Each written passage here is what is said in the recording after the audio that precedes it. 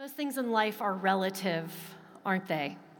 I think about my time in seminary when I would have a really big paper or a project, and suddenly mopping my kitchen floor had never seemed more attractive. It's all relative. So we had some really challenging readings this morning. Very difficult. And we don't normally like to talk about money, but doesn't talking about money sound better than exploring those readings?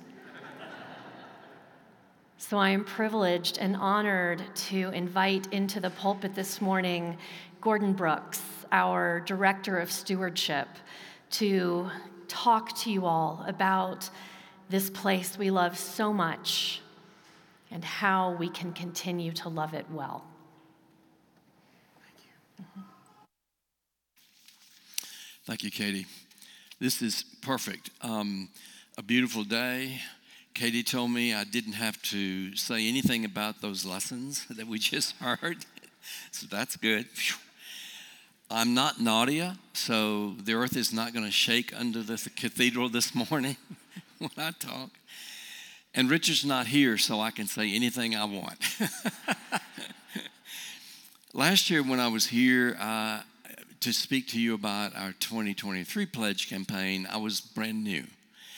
And I told you about why I came to this cathedral and found this a home in this place.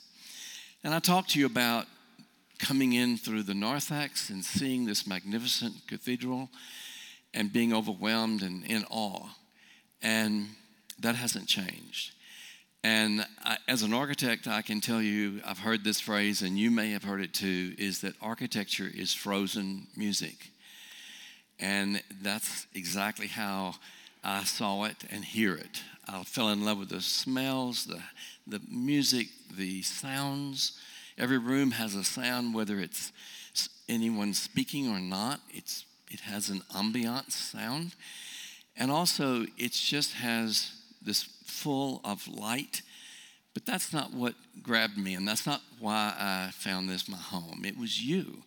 It was you, the congregation, the people and members of St. John's that welcomed me, and now I find it my home. By the way, I know that Michael will be interested in knowing this, that music is liquid architecture. That's not sort of the converse of architecture as frozen music.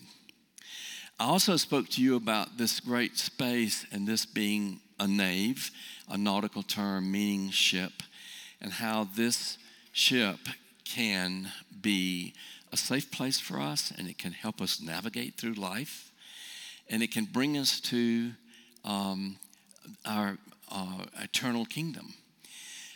All Episcopal churches focus on a table. Ours is a modest table here, one that Jesus could have built himself. Simple wood table. All churches, even modern Episcopal churches that fan out the congregation, still focus on the table. And so that's the theme of our pledge campaign this year, is a place at the table. I think the theme being a place at the table reminds me that St. John has this long history of inclusion, of everyone being welcome and everyone being a part and having a place for everyone.